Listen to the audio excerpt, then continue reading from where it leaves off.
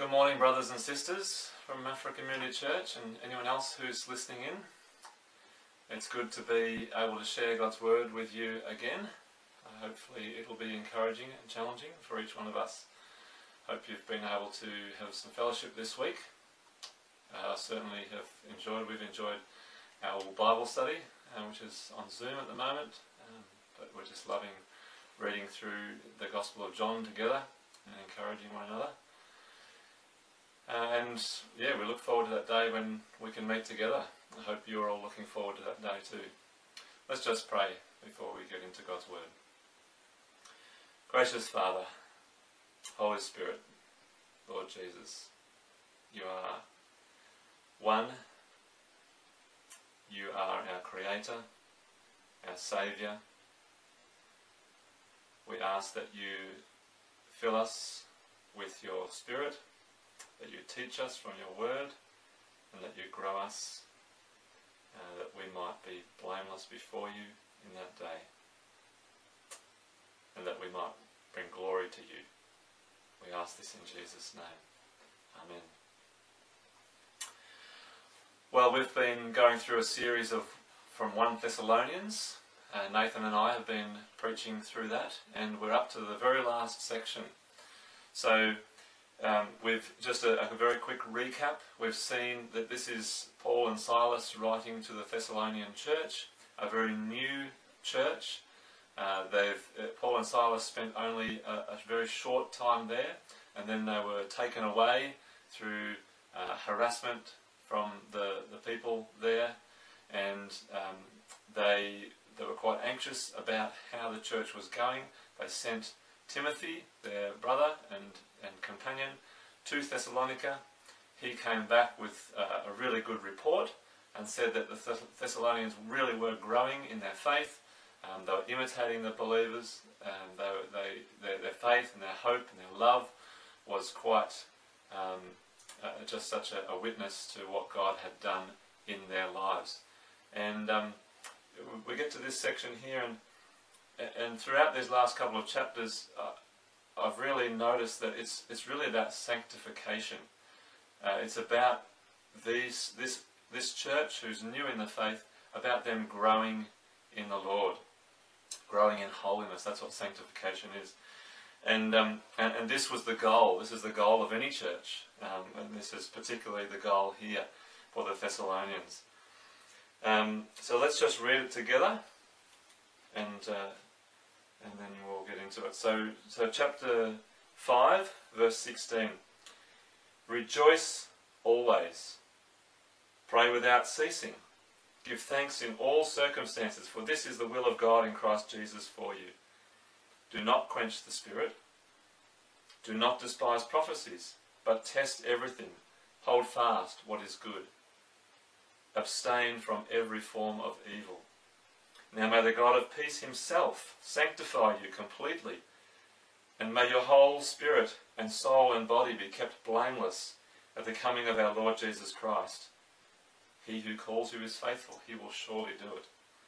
Brothers, pray for us. Greet all the brothers with a holy kiss. I put you under oath before the Lord to have this letter read to all the brothers. The grace of our Lord Jesus Christ be with you. Well, I'm not going to start at verse 16 here. I'm going to leave those verses 16 to 22 for a little bit. We're going to start at verses 23 and 24, because I think this is all about sanctification, and these verses kind of spell that out really well. So let's have a look at verses 23 and 24. Now, I noticed when I was reading this, back in chapter 3, verses 12 to 13, there's a very, very similar verse there to verses 23 and 24. So, chapter 5, verse 23 and 24, may the God of peace sanctify you completely. Keep your soul blameless. Go back to chapter 3, verses 12 and 13. Again, may the Lord do what? Make you increase and abound in love. That's what sanctification is, isn't it? And then establish your hearts in holiness and blameless. Establish your hearts blameless in holiness at His coming. So there's a very similar theme here, and then sandwiched in between these two verses is all of chapter 4 and chapter 5. So just before we get to chapter 4, we've got this encouragement, this exhortation, may the God of peace sanctify you. Then right at the end again, in chapter 5 verse 23, we've got may God sanctify you. And then in between there's two chapters, chapters 4 and 5, two chapters of the process of sanctification. And specifically there's some instructions, there's some do this, don't do that, some exhortations if you like, and there's some specific teaching. So know this and believe this. So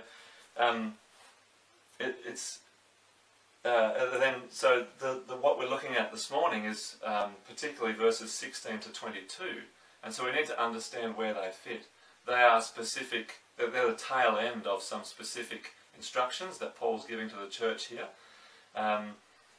and they are part of this sanctification process that's going on. And undergirding all of this is God's grace and faithfulness. In verse 24, we see that He who calls you is faithful. He will surely do it. It's God who sanctifies. And then in verse 28, the grace of our Lord Jesus. So it's like chapters 4 and 5, all these instructions, you've got to do this, you've got to do that.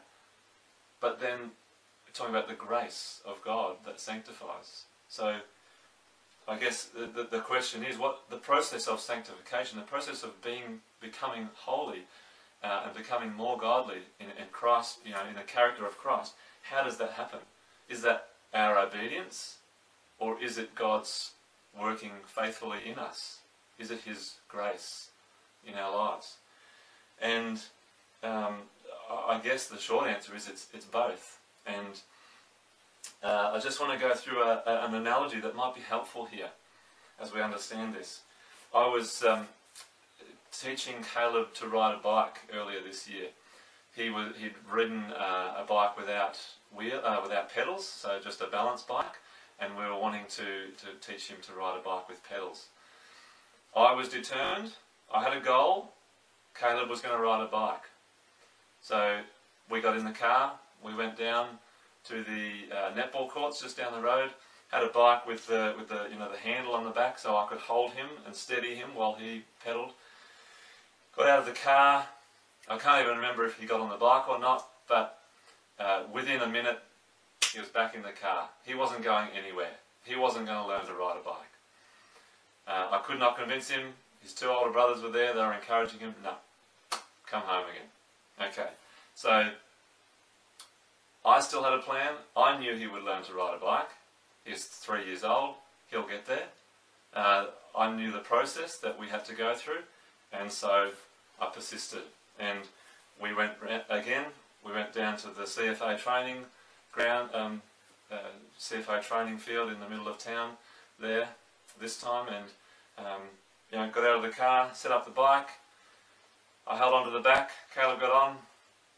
Just a few little pedals, forward, backwards. He kept going like this, forward for a bit, then back on the brake, forward, back. Eventually, a few turns in a row before the next back pedal. A few more turns. Lots of frustration. There's lots of coaching from me. Right, pedal at the top, right foot down. This one, yep, that's it. Okay, before you start, got to bring it up to the top. It's got to get over the hump before you come down. Watch out for your brother. Don't steer too close to the gutter. Lots of tears. There were lots of tears. Lots of come on, you can do it. Lots of encouragement. Get up again. Lots of patience. Maybe not so much patience as I could have had on my part. But he fell off numerous times. We had lots of tears. Eventually, we got there. And it was probably only an hour or two down there, and he was able to do the length of the CFA training bitumen. And then the second time we went down there, he was pretty much right. We took off the handle and I let him go. Now, I guess that's not a perfect analogy, but I guess hopefully it's helpful in this situation. We're looking at how we are sanctified. Now, my intention and my goal was to teach my son how to ride a bike. And God's intention for us is that we grow in sanctification, is our sanctification, that we become completely sanctified, as the passage says here. I could see the end result. I knew what had to happen. I knew everything that was required to achieve it. I knew the encouragement I needed to give him. I knew that he needed to follow specific instructions. I knew that I'd have to pick him up several times. I knew I'd have to encourage him through those challenges. And it's the same for God and our sanctification. He knows what we are going to go through. He knows the encouragement that we need. He knows that we need to obey and follow his teaching and his instruction. He knows we need to abstain from evil. He knows that ultimately the goal is for us to be satisfied in God and to grow in him. I gave Caleb specific instructions as part of that process. And here, through the Apostle Paul, God gives us specific instructions that are part of that process of our sanctification.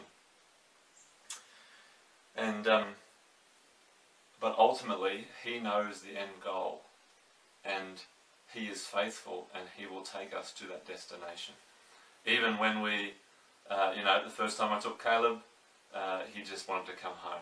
And there are times, I'm sure, in our lives when that's the same for us in our Christian lives. But God is faithful and he knows the end goal. And there's a verse here from the second letter that Paul writes to the Thessalonians, which I think is really helpful for us in this. And I've highlighted the parts green that are what God does, and I've highlighted the red parts that are what we do as far as this process of sanctification. So to this end, we always pray for you, that our God may make you worthy of his calling and may fulfill. Right, so God makes us worthy. God fulfills in us every resolve for good and every work of faith by his power. So that the name of our Lord Jesus Christ may be glorified in you and you in him, according to the grace of our God and the Lord Jesus Christ. So we've got clearly here God's working power. God's power is at work through our works of faith. Now, we don't have to understand exactly how that happens, but we know that God is faithful, and we also are to follow and obey. Philippians 1:6, that great verse that says, "He who has begun a good work in us will carry it on to completion."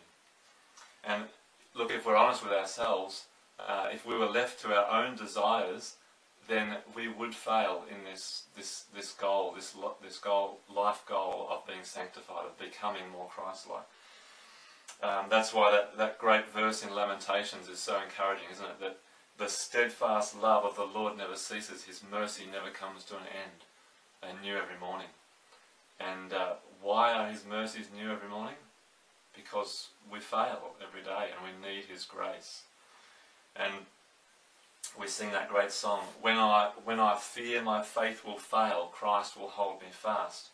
When the tempter would prevail, he will hold me fast. I could never keep my hold through life's fearful path, for my love is often cold. He must hold me fast. He'll not let my soul be lost. His promises shall last. Bought by him at such a cost, he will hold me fast. So there's an idea that we are growing in holiness, but we're not there yet. Nevertheless, I'm going to touch on this point in verse 23, we are blameless. even now we are blameless in a legal sense. So may the God of peace sanctify you completely, and may your whole spirit and soul and body be kept blameless at the coming of our Lord Jesus. This blamelessness is given to us the moment we trust in Christ. Our blamelessness is complete. We don't stand accused before God anymore because of our sin, if we trust in the Lord Jesus and his death and resurrection for us. And it's a complete blamelessness. The idea here of soul and body and spirit is the idea of completeness. Our whole person, our whole being is blameless before God. And so we live in that assurance that we are blameless because of what Christ has done for us. And that itself helps us in our journey as we think about the fact that we have been made blameless. So that's the process. That's the process of sanctification that we go through. And so now let's have a look at these specific exhortations, we'll call them, that Paul gives to the church here, that are part of that sanctification. The ways in which some of the ways in which we are growing. So the first one there, so we've got three exhortations in a positive sense, and then three that are kind of in a negative sense. Do this, three of them, and then three do nots. So this is from verse 16. Rejoice always, and these three are say God's will. Back in verse, this is God. This is the will of God in Christ Jesus for you. So if you want to know what God's will is for you, this is a good place to start. These three things. So the first one, rejoice in the Lord. Rejoice always. It reminds me of the shorter catechism. The first catechism question is what is the chief end of man? To glorify God and enjoy him forever. I learned that when I was younger, because by memorising the shorter catechism I was able to receive a $30 Coorong voucher as a part of the church I was part of, as a little competition, I suppose. But that's the chief end of man, is to glorify God and enjoy him forever. Enjoy, rejoice, same thing. We should have our joy in the Lord. John Piper puts it, I like the way he puts it, he says, God is most glorified in us when we are most satisfied in him. It's not that we are to rejoice in any and every situation that might be, go through terrible situations, and we don't rejoice in those, but we rejoice in the Lord through those situations. And I was just thinking this week how much greater a testimony it is, our lives are, when we can rejoice in the Lord in difficult circumstances. So, some examples. We go through financial crisis and you lose the super that you've saved up over so many years, and your friends, it's the same as happening. And they're all worried about losing their super, but your joy is in the Lord, and you know that you've got an eternal inheritance with him. And so you rejoice. And that's a powerful testimony. Or you're sick and you experience a deep contentment in the Lord, and knowing that your sickness brings about character in your life. And so you rejoice and you thank God for that, even though it's hard to go through it. And that's an incredible testimony. Or you're afraid, people are afraid of death. Think of the coronavirus coming and wiping out people, our parents, grandparents, who might succumb to the sickness. And yet we're not afraid of death, because we look forward to that day when there is no more sickness and pain. And that joy that we have in the Lord, that deep sense of joy, is a great testimony. Or people ridicule you for your faith. and yet you have a solid rejoicing hope that the persecution is given because you're worthy of, we're worthy of suffering for the name of Christ. And Jesus said, rejoice when you're persecuted. So it's not just in good times, but in bad times, especially in bad times, that our joy in the Lord can really be such a testimony to those who do not have that same hope and that same trust. It doesn't mean singing and dancing all the time with happiness, but it's a deep, quiet sense of contentment in the Lord. I am the Lord's and He is mine, and nothing shall separate us. So that's the first one. Second one of these three is praying without ceasing. Our sanctification should lead to a deepening relationship with God, and the fuel of that relationship is prayer. We talk to God. Brian Harper's been sharing with us on the Lord's Prayer, and he shared with us the other week the 4 aspects of prayer. This word for prayer here in the Greek covers all types of prayers that we might pray. So Brian Harper spoke about the acts prayer, adoration, confession, thanksgiving, supplication, and it's really about continuing in prayer. It's something that we have to do regularly. Adoration for a start. God is, He is who He is. He's good, He's holy, He's awesome, He's the Creator. And that's always true. And every day we experience that. And so there's no time when we shouldn't be adoring Him. Confession. If we think about our own state before God, and even though if you are a Christian and you believe in the Lord Jesus, you are saved, we still struggle with sin every day. And so we need to continue to confess. It's an ongoing thing. Thanksgiving. How the sun comes up every morning, the birds sing, the flowers are out, seasons come, seasons go. The Lord is faithful, and there are many things to be thankful for every day.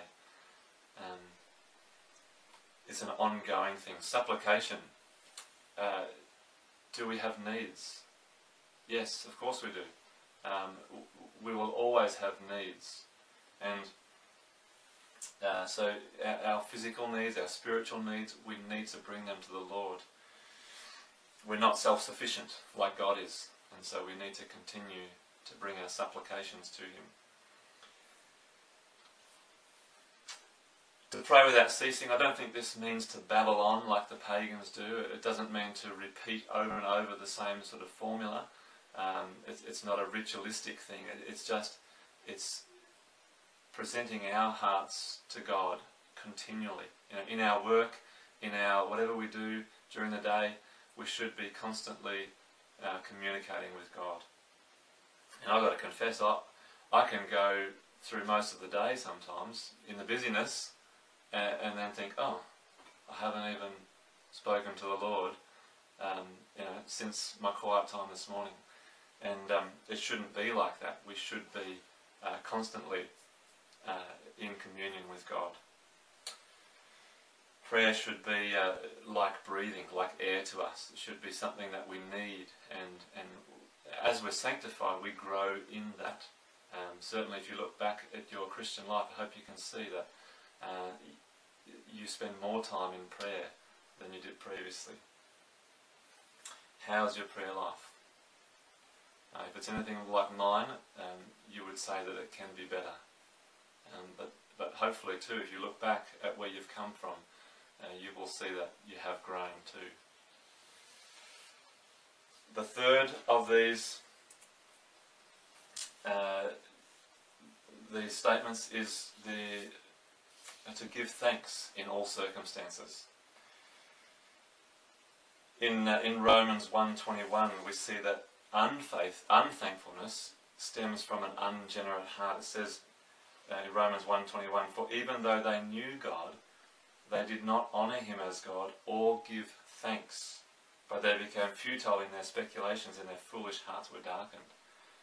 So if unthankfulness is a product of an ungenerate heart, then for those who have been regenerated, born again, we have the Spirit, have Christ living in us, then it should be a natural process that we become more thankful as we grow.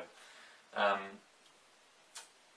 was looking through the Psalms and searching for where it says give thanks. There's so many places in the Psalms where it says give thanks. And there's quite a few phrases that come up over and over again. Give thanks to the Lord. One common one is, for he is good. That comes up a lot of times in the Psalms. Give thanks to the Lord, for his steadfast love is another one. His steadfast love endures forever. And another one that comes up is, give thanks to the Lord, recount his deeds. So, if we're feeling unthankful, consider God's eternal faithfulness, his steadfast love. Consider the things that he's done. What's God done in your life? If you look back 5, 10, 15, 20 years, what has God done in your life? James 1:17 says that all good things come from our Father in heaven. Every good and perfect gift is from above, coming down from the Father of lights. So we can be thankful for everything good, and even things that are bad. God still uses them for good. Romans 8:28 says that all things are for the good of those who love him. So we can be thankful even in the difficult times. So they're the 3 positive exhortations, and then we come to 3 negative exhortations, the do nots. And so the first of those is, do not quench the Holy Spirit. What does it mean to quench the Holy Spirit? Well, I guess quenching is a verb that we most often use it in terms of fire, putting out fire. You pour water on a fire to quench it, to snuff it out. It's a little bit like what Jesus said in his parable of the lamp. A lamp in his day was not an electric light bulb, it was fire, and he talked about putting it under a basket. Nobody puts a lamp under a basket where it can't be seen, and it's the same idea. We don't quench the Holy Spirit. I guess if we want to know what that means, then we should look at what is the role of the Holy Spirit. And so I just jotted down a few things that the Bible talks about that the Holy Spirit does in us. So, firstly, he's intimately involved in our sanctification. We read in Galatians the fruit of the Spirit. So, he is working in us that fruit. And so, I guess to quench the Holy Spirit will be to reject that, to not pursue those things. We're also told to work out our faith. We're told to make every effort to grow. And so if we're not making that effort, and if we're not relying on God and asking him to grow us in those ways, then we're quenching the Holy Spirit. Another thing, if you read through the Gospel of Acts, many times the Holy Spirit is associated with boldness to speak the message. And so to quench the Spirit, I guess, would be to run away from those situations where he has given us to exercise boldness in proclaiming the message. He convicts us of sin. The Holy Spirit convicts of sin. And so to quench the Holy Spirit would be to deliberately continue doing things that are sin. He teaches. So I guess the role to quench the Holy Spirit would be to ignore teaching. To drop off from fellowship and from listening to the Word or from reading his Word, or when we do hear God's Word, or a brother speaks to us about something in our life, then we ignore it. That would be quenching the Holy Spirit. He's a comforter. He's our comforter to encourage us, to strengthen us in our struggles. And another role of the Holy Spirit is to give us spiritual gifts. Every believer has spiritual gifts, and we are to use them to build up God's people and to honour God. And so to quench the Holy Spirit would be to not use those gifts. Something similar related to quenching the Holy Spirit is to grieve the Holy Spirit. We've got to understand the closeness of the Holy Spirit. The Holy Spirit lives in us, dwells in us, goes everywhere we go. And it says in Ephesians 4:30 that we can actually grieve the Holy Spirit as well. So let's not quench the Holy Spirit, let's not grieve the Holy Spirit. It does hurt the Holy Spirit when we disobey. The second do not exhortation is this one about prophecy in verse 20. Do not despise prophecies, but test everything, hold fast to what is good. The principle here is about discernment. It's about discerning what's true and what's not, what's good and what's not. I guess the natural question to ask is, what is prophecy? What's Paul talking about here when he says prophecy? He's writing to the church in the New Testament. In the New Testament we have several examples of prophecy. I'm not going to go through them all now, but there are some prophets mentioned in Acts, in particular in the book of Acts. The prophecy is a spiritual gift that's mentioned, and it's mentioned in Romans 12 and 1 Corinthians 12. And Paul said to the church in Corinth, he said, earnestly desire the spiritual gifts, especially that you may prophesy. So it's a gift that was to be desired, and for building up, to encourage and to console people. That's the purpose of prophecy in the New Testament. Whatever the prophetic message that's talked about here is, it's something that needs to be tested and something we can take the good from. So, it might contain some good and some bad, some things that we would reject. We need to test it, we need to be discerning. Paul says a similar thing to the Corinthians. He says, let 2 or 3 prophets speak, and let the others weigh what is said. Weighing, testing, same idea. And then he goes on to say about that you may all be encouraged, and the spirits of prophets are subject to prophets. So the idea of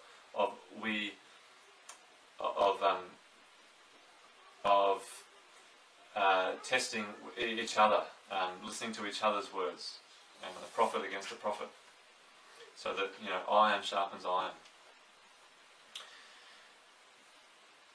Prophecy in the New Testament, I guess, is somewhat a difficult topic because there's disagreement about, particularly the gift of prophecy, about whether it continues, whether it's still available today. Some preachers and teachers say that the prophecy finished in the 1st century. It's no longer available to the church. Some say that it continued, and even in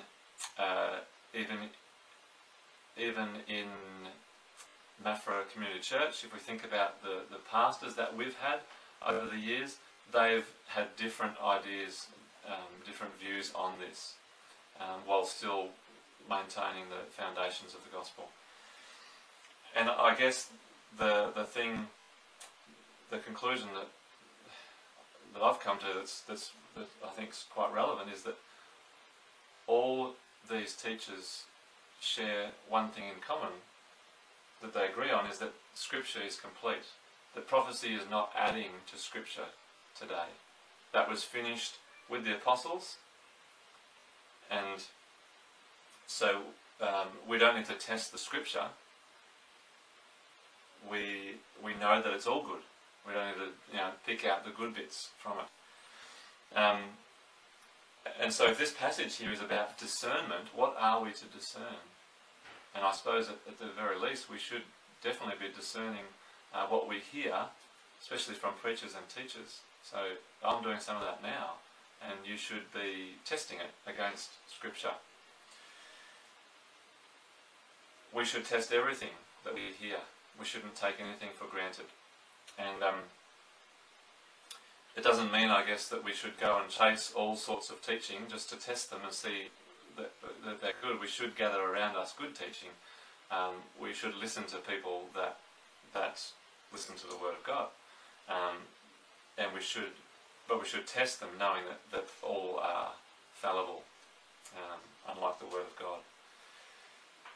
And I guess I personally wouldn't be comfortable if as far as God speaking, how does God speak today? I wouldn't be comfortable saying that, limiting God and saying God only speaks a particular way.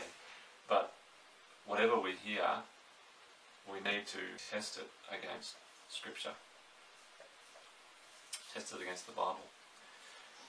The last one of these negative exhortations is about abstaining from evil. Verse 22, abstain from every form of evil. Paul's already addressed some specific forms of evil from the church, this particular church, particularly sexual immorality back in chapter 4 verse 3 and 4, and laziness in chapter 4 verse 11. And here he says abstain from every form of evil. Evil can take on many forms. That we read about Satan masquerading as an angel of light. So evil can appear to be good if we're not discerning. There's a couple of sharp examples of this from Proverbs. Here's one from chapter 23 about alcohol in this case. Those who tarry long over wine, those who go to try mixed wine, do not look at wine when it's red, when it sparkles in the cup and goes down smoothly. See, evil here is desirable. In the end, it bites like a serpent and it stings like an adder. I love that passage. Maybe it's because alcohol has never been a struggle for me, but for some of you it has been a struggle, or maybe it even is still today. But I just love the way that it looks so good, but then it stings. And there's another one in Proverbs 5. My son, be attentive to my wisdom. Incline your ear to my understanding, that you may have discretion and your lips may guard knowledge. So here's the antidote. Here's knowledge and wisdom is the antidote to falling into evil. For the lips of a forbidden woman drip honey. Her speech is smoother than oil. It's smooth, it's enticing. But in the end, what? She is bitter as wormwood, sharp as a two-edged sword. Her feet go down to death. Her steps follow the path to Sheol.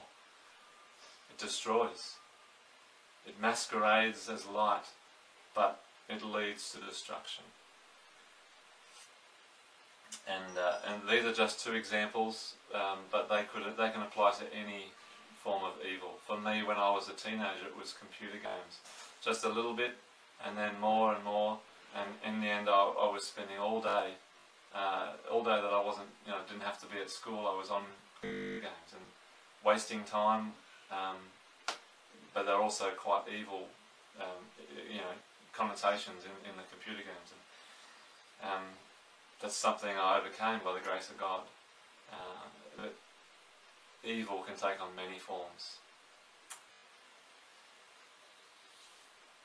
I guess, so as we come to a close, then we have these three positive exhortations, these three negative exhortations that are part of all these instructions that Paul's giving to the church. It's about sanctification. It's what we are doing, it's what we are growing in, but ultimately it's the Lord who's growing us in that. It's His faithfulness, His grace. He's taking us to a position. He has a goal, just like I had a goal with Caleb's riding his bike. God has a goal to sanctify us, to grow us in holiness.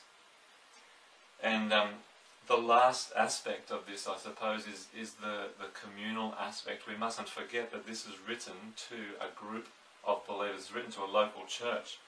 So when he says, brothers, pray for us in verse 25, he's speaking to a group of people, praying for each other. We need each other. He speaks about greeting the brothers with a holy kiss. Maybe it should be a COVID-safe elbow, we could say, at the moment. But it's togetherness. It's not just, my sanctification is not just me and God. We are together. We need to encourage one another. Verse 27, I put you under oath before the Lord to have this letter read to all the brothers. Again, it's the communal aspect of it. We must live in community in order to be sanctified. And we need to rub shoulders with one another. We need to rub up against each other sometimes. Iron sharpens iron. It's not always easy or comfortable, but we must do it together. And of course, we need God's grace, don't we, every day? And so he finishes with that great line, "The grace of the Lord Jesus Christ be with you." Let's pray. Father, thank you that we are blameless in your sight through the blood of the Lord Jesus shed for us on the cross. We thank you that you have a goal for our sanctification, and you are taking us there. Lord, may we trust in you, and may we do these things that you've asked us to do, because they lead to life, and knowing you is joy and is peace.